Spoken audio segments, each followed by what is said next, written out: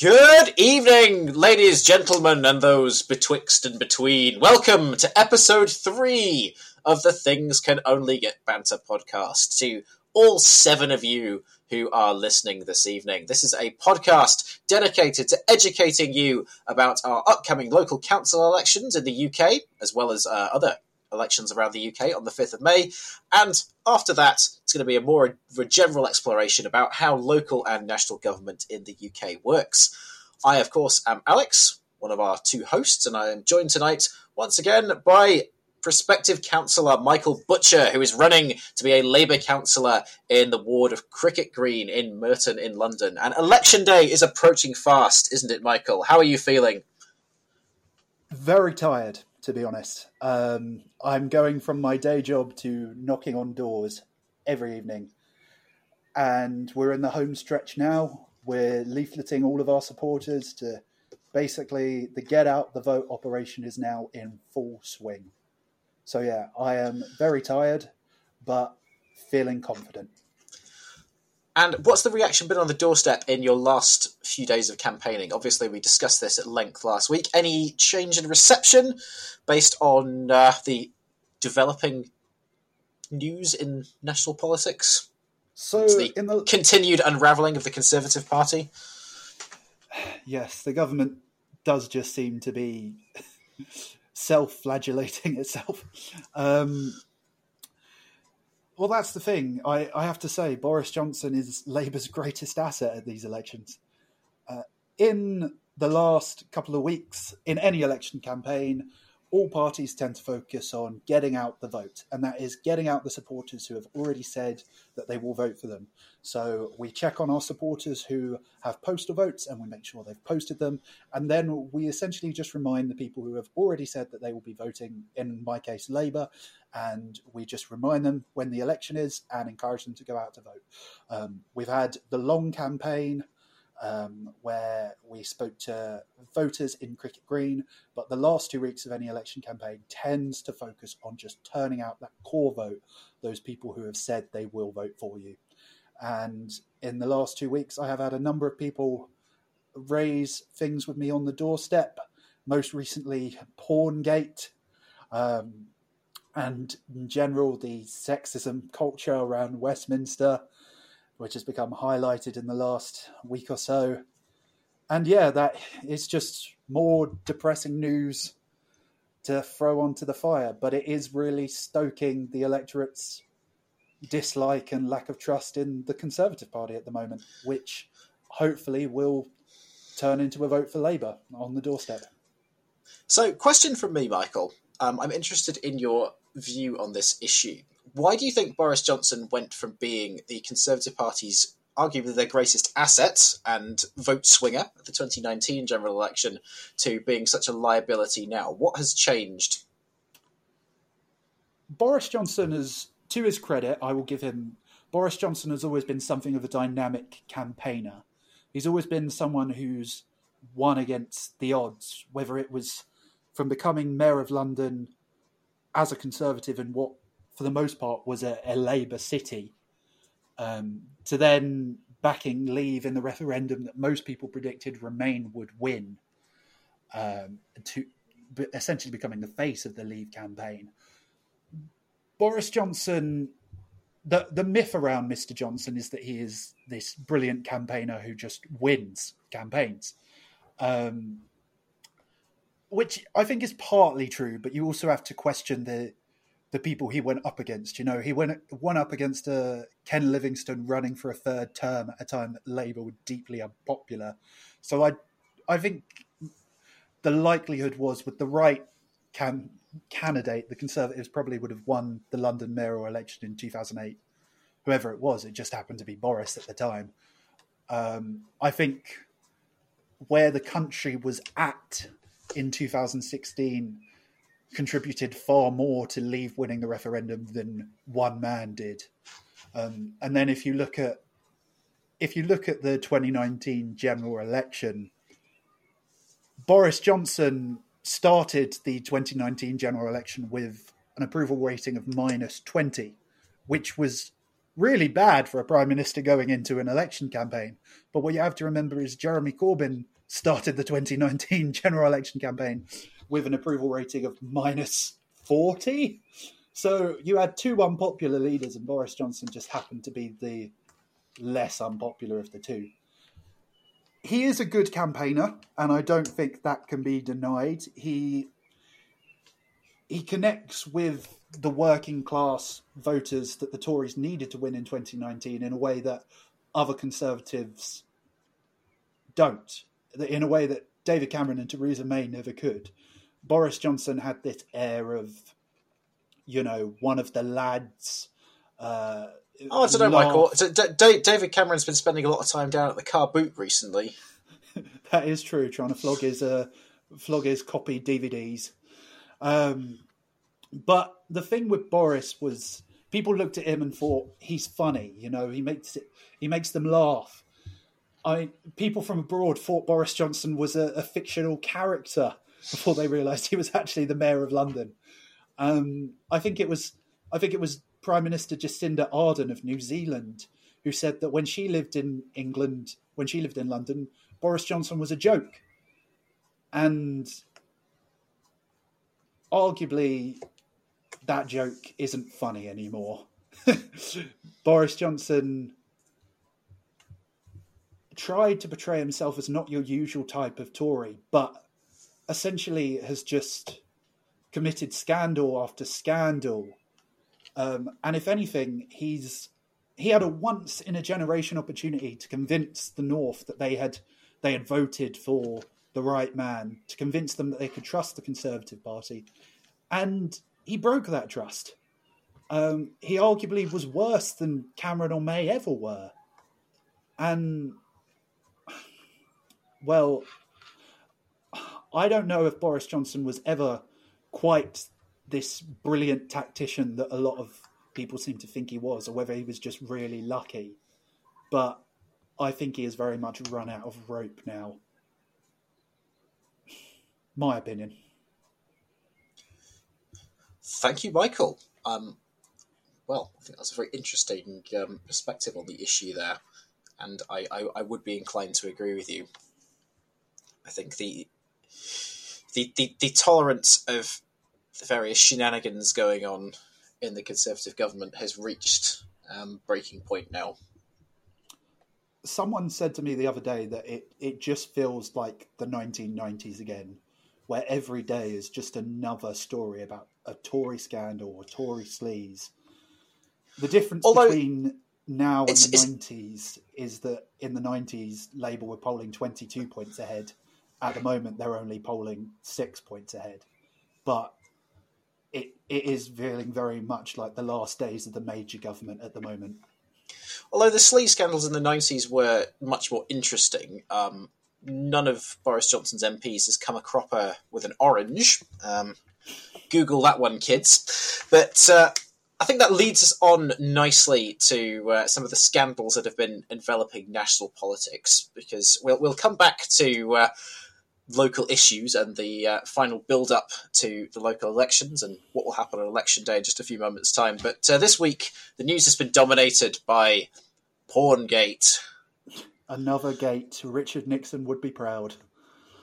Yes, because if you thought that the government couldn't get any sleazier, turned out that one of their MPs just doesn't care anymore. He was just watching porn in the middle of a debate, just watching it on one of the benches.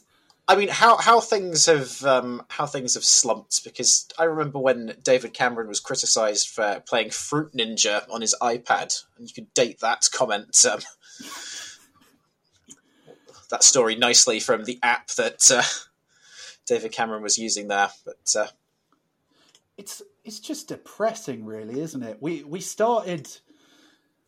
went into last week with a lot of stories about Angela Rayner and some really just horrible stuff being said. You know, this whole idea that they were talking about Basic Instinct and the fact that she was uncrossing her legs to distract Boris Johnson. It's like really sexist stuff coming out of the Daily Mail. And it was just looking like a real horrible week for women in Parliament to begin with. And then you've got an MP just flagrantly watching porn on the benches. It's like trying to dispel this myth of the old boys club, and it's not doing anyone any favours. It's just depressing. Are we allowed to name the MP in question now that the news has been... Well, it's public information, so I don't see why we can't. I mean, we're going to reference his constituency later when we talk about by-elections. Neil Parish, who went on GB News just before his name was published as the Porngate central actor, and he said that things were getting a bit sleazy in Parliament and needed to be cleaned up. And it turned out that this was all a game of 3D chess he was playing, because he was the one who had been watching porn all along. Much like a Scooby-Doo villain, he has had his mask taken off. And I would have gotten away with it if it wasn't for two of my own female colleagues. Two of my colleagues who realised I was a horrible, horrible man.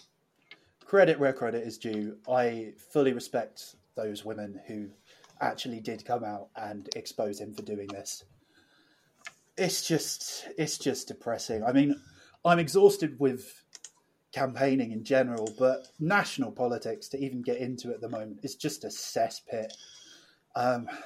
Why do it at work where everyone can see you? Although, saying this, Michael and I used to work at the same job, and at one point we did have an incident of someone who was discovered to have been watching porn on a shared device that the whole team could see what they'd been doing on the browsing history. So maybe it's just old people being stupid. Maybe he's confused with Jurassic Park. Maybe he thinks that female Conservative MPs can't see him if he stays very still. It does always seem to be older males, doesn't it? Older males who don't really have a full grasp of the technology they're using. Does he think he can just get away with it and it's not a problem? Is he an idiot who doesn't know how the technology works? I think it is depressingly part of the Westminster culture, isn't it? Well, we heard reports this week from Anne-Marie Trevelyan, who is a Tory cabinet member, I believe, about how a male colleague held her up against the wall and said that he knew that she wanted it. And I was like, for goodness sake, this is just disgusting. Disgusting and depressing. And it's like, this wasn't acceptable in the 60s, and yet it's still going on 60 years later. This wasn't acceptable ever, but it's 2022.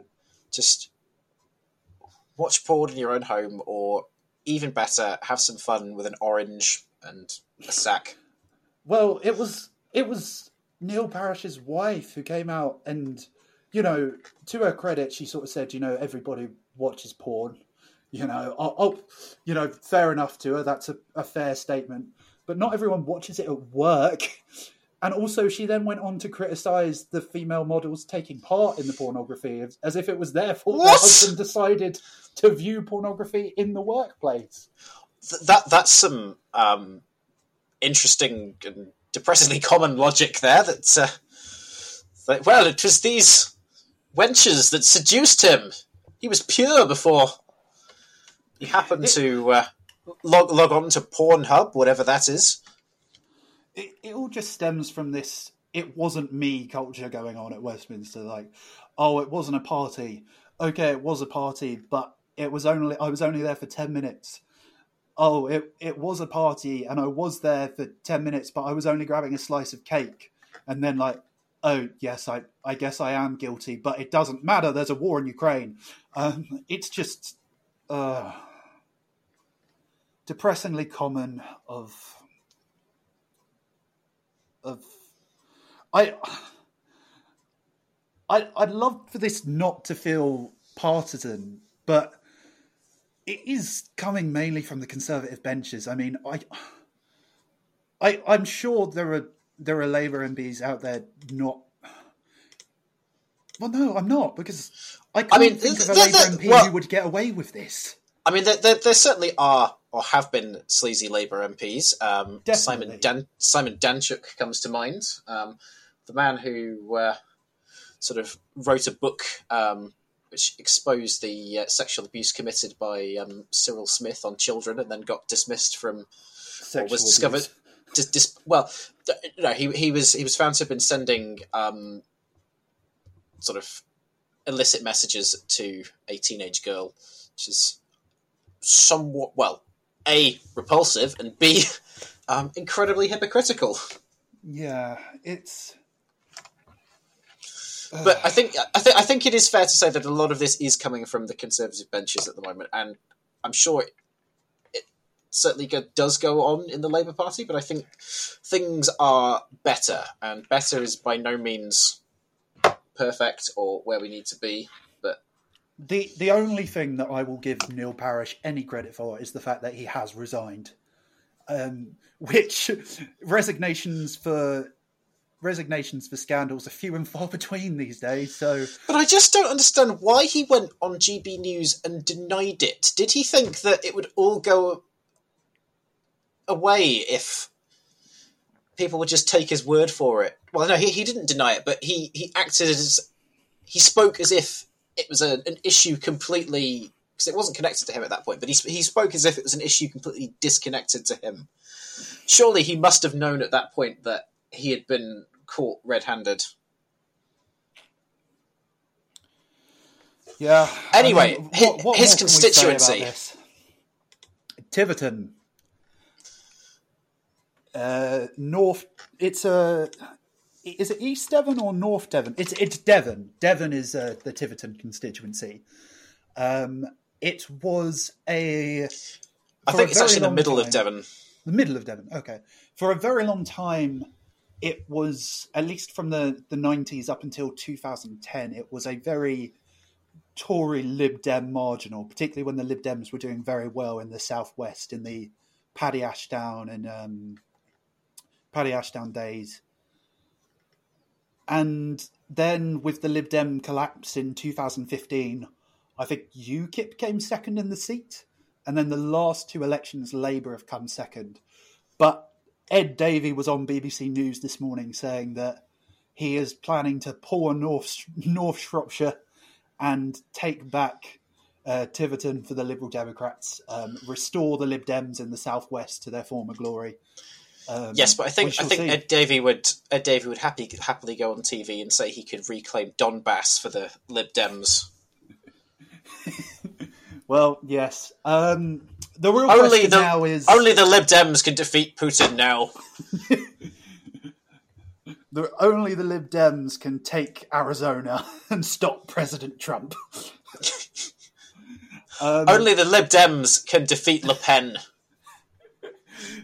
I think the real question now is Labour... There are obviously two by-elections now confirmed to be coming up. One in Tiverton, and the other is in Wakeford, I believe. Imran Khan's seat. Imran Khan being the Tory MP who was found guilty of sexually abusing a child. That's come up depressingly often in this episode. Oh, Jesus. Yes, I believe it. It's Wakeford, isn't it? Can you check that for me, Alex, and maybe cut this section? I'm checking it now. Imran Khan, not the Prime Minister of Pakistan, I should add, though he's having enough troubles of his own.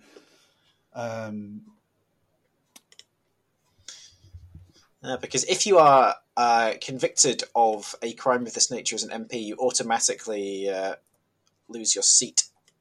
Quite right. He has now resigned, I believe, as he fights the court case. Wakefield, Wakeford. I think thinking of Christian Wakeford, the Bury MP who defected to Labour. Wakefield. So obviously we got 2 by-elections coming up. Wakefield, which was a Labour constituency for about 100 years before it went Tory in 2019 for the very first time. And Labour have their sights set on taking it back because I believe the Tories only took it by about 3,000 votes. And Labour are preparing on the ground there, particularly given the horrible nature of what Imran Khan did, and are going to be throwing the kitchen sink at Wakefield.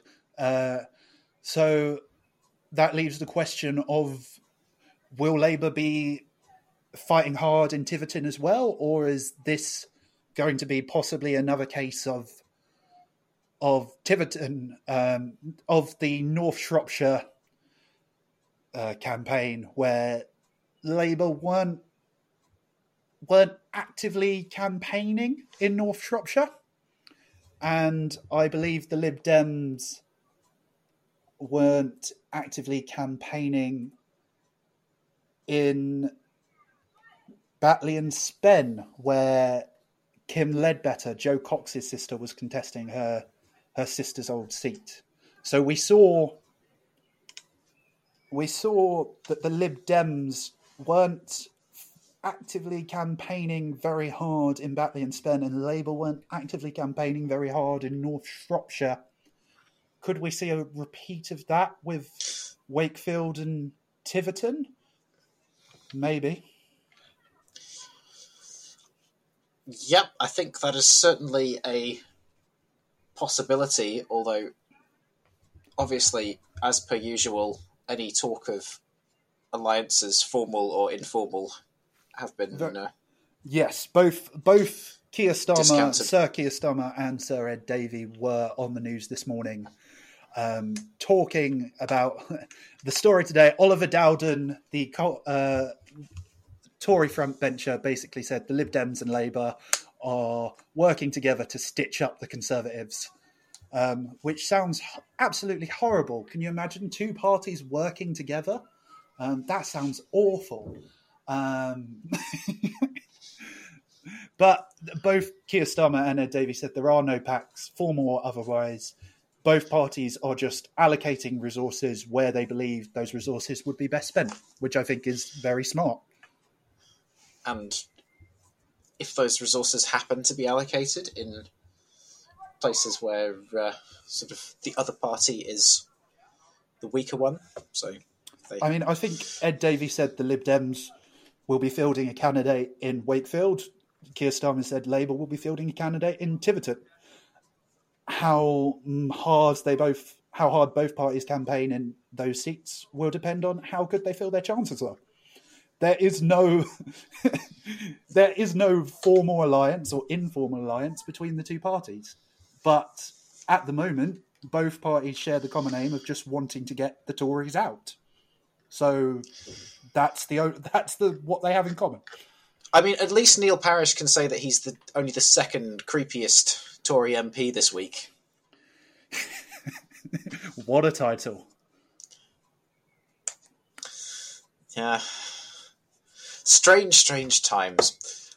Right, well, let's just shift discussion back to local politics slightly, because obviously we are just a few days away. So we're recording on the 1st. This episode should hopefully be out this evening. But we're just a few days away to Thursday's election on the 5th. So you've been talking about your last few days of campaigning, Michael. What will happen on election day? Obviously, many people have already cast their ballots by post. Those who haven't cast the ballots by post and who are voting in the election will be presenting themselves at the polling station and making their vote. But what happens when the poll closes? Well, on the day itself, I will be out in Merton, knocking on... And I will be with you. Yes, you will. It's going to be fun on the ground. Plenty of Red Bull. At the moment, I seem to be surviving on Red Bull, gifted to me by colleagues at work who seem to have discovered the fact that I am perpetually exhausted at the moment. But yes, we will be knocking on doors in Merton, getting out that Labour vote, reminding people to vote. And we'll be out from 10 in the morning when polls open till 10 at night when they close. And then we go to the count, Alex. And that is going to be a fun evening, hopefully. It is, yes. And can't wait for all the fun beginning there. I'm going to be hanging around until probably about 1 in the morning. And then I have to disappear. And I think we will have the results, hopefully, we might have the first results by 1. We'll definitely have the first indications by about then. Depending on how close it is, in certain wards, we may be done by about 3 a.m., 4 a.m. But if the margins are close, particularly in those South Wimbledon wards that I've previously mentioned in episode 2, then we could be looking at staying even into the early morning, like 6, 7 a.m. You'll be staying into the early morning. I tragically have to be back in Oxford for work the next day. Well, we hopefully will have seen enough indication on how Cricket Crean is going by 1 a.m. that you and I might be able to have a nice toast on the evening. Yes, to the future of Council of Butcher. You will finally become the Jedi Master you were meant to be. A seat on the council. This is outrageous. It's unfair. No Labour member has been granted a seat on the council, but not the rank of Labour Master. We're fully going to do which politician best suits these Star Wars characters at some point, because we are shamelessly nerds. But no, on the evening itself, I've been asked to be a counting agent, which means I will be standing alongside the officials officially counting the ballots, and I will just be monitoring them to sort of see what way the wind is blowing. So hopefully I'll be able to give you some insights on the night, Alex. So what kind of powers do you have as a counting agent? Can you touch the votes yourselves? Can you examine the votes? Do you have any powers over the people who are counting? I can point out if a vote has been placed in the wrong pile. I can definitely do that, and I can make them recheck the vote to make sure that they have got it correct if I believe it has been incorrectly placed. But I'm going to get a full briefing on the night of what exactly my powers are and what I will be doing as a counting agent. I think every party will have some kind of counting agent in different wards monitoring the count as they go. I just happen to be asked. I think because I'm young and might be less tired than some of my comrades.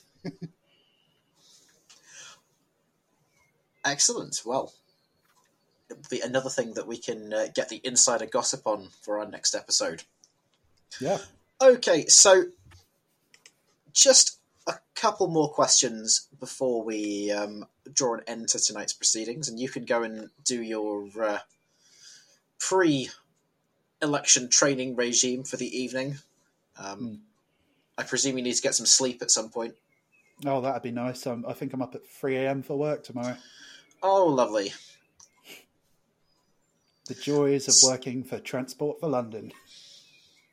So I was just going to ask about polling. And obviously there have been some hopeful signs for Labour in various polls. But how reliable do you think polling currently is? I think it's a good snapshot of how people would vote nationally if there was an election tomorrow. So we started the campaign on the 28th of March with a 4-point Labour lead in the national polls. This rose to a 5-point Labour lead in the polls when Boris Johnson was fined. This went up to a 6-point Labour lead in the last couple of weeks. So Labour have not had a 6-point national lead in the polls going into local elections since 2014. So really, we should be expecting gains on Thursday. But of course, the polls are how people would vote in national elections. Turnout for local elections is usually about half the turnout you'd expect in a general election. And of course... On a good day. Yeah. That's if it's not raining. And how people will vote in national elections doesn't always give an indication of how they will vote in local elections. Usually it does, but not always.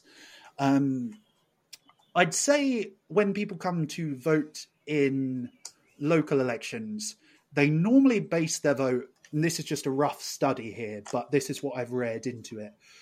When people come to vote in a local election, they'll usually base their vote 2/3 on what's happening in national politics and 1/3 what's happening in their local area.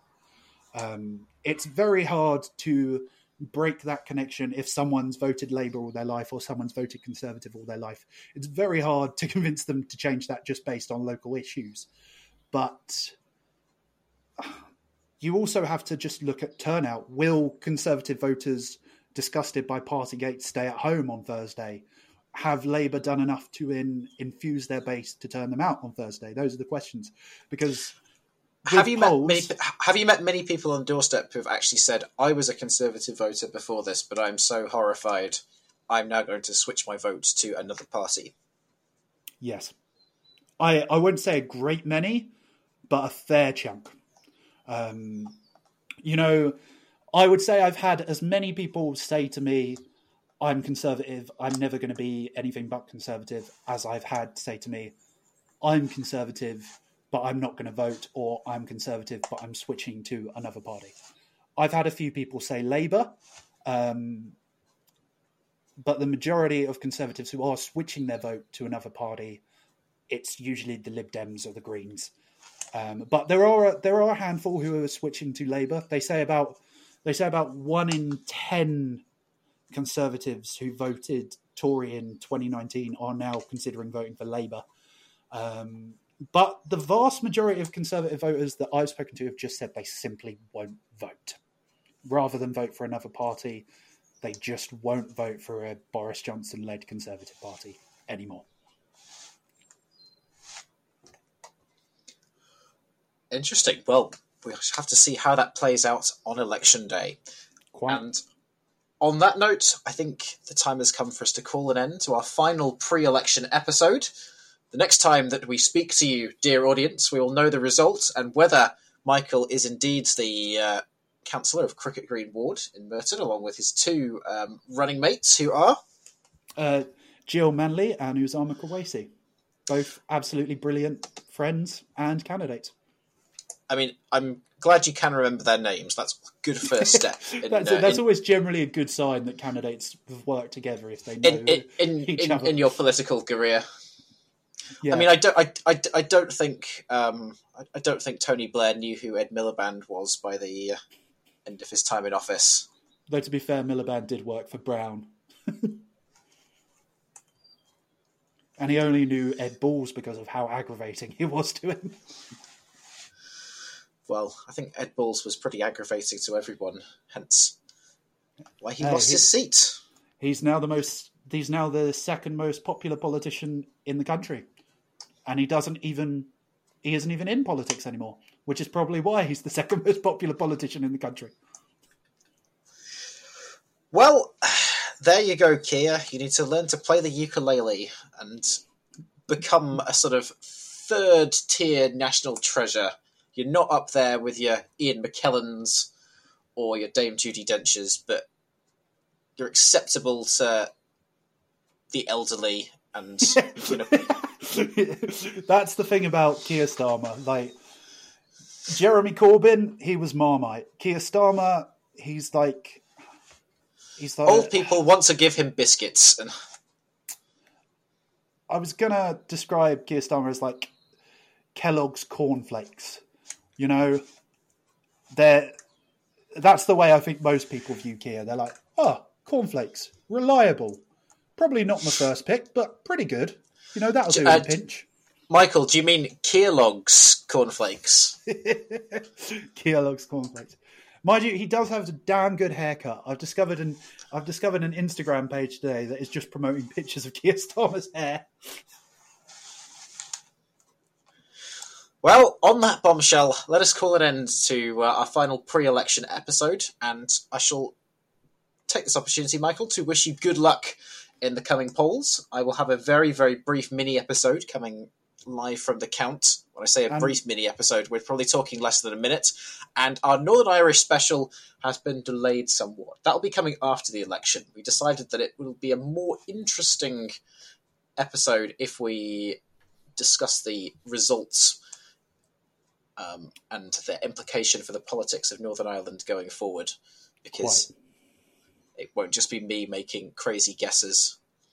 We'll actually have some firm results on the ground in Belfast at that point. And we can tell you how the election or how the electoral system works, and Michael can ask me important questions like which of these people are going to be played by Liam Neeson in the upcoming movie. If these politicians were members of the Derry Girls, which Derry Girl would they be?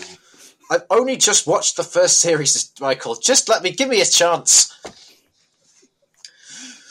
Okay, so it's goodbye from me. Goodbye from me, and wish me And luck remember- for Thursday, folks. Good luck, Michael. Remember, things Can only get banter! banter!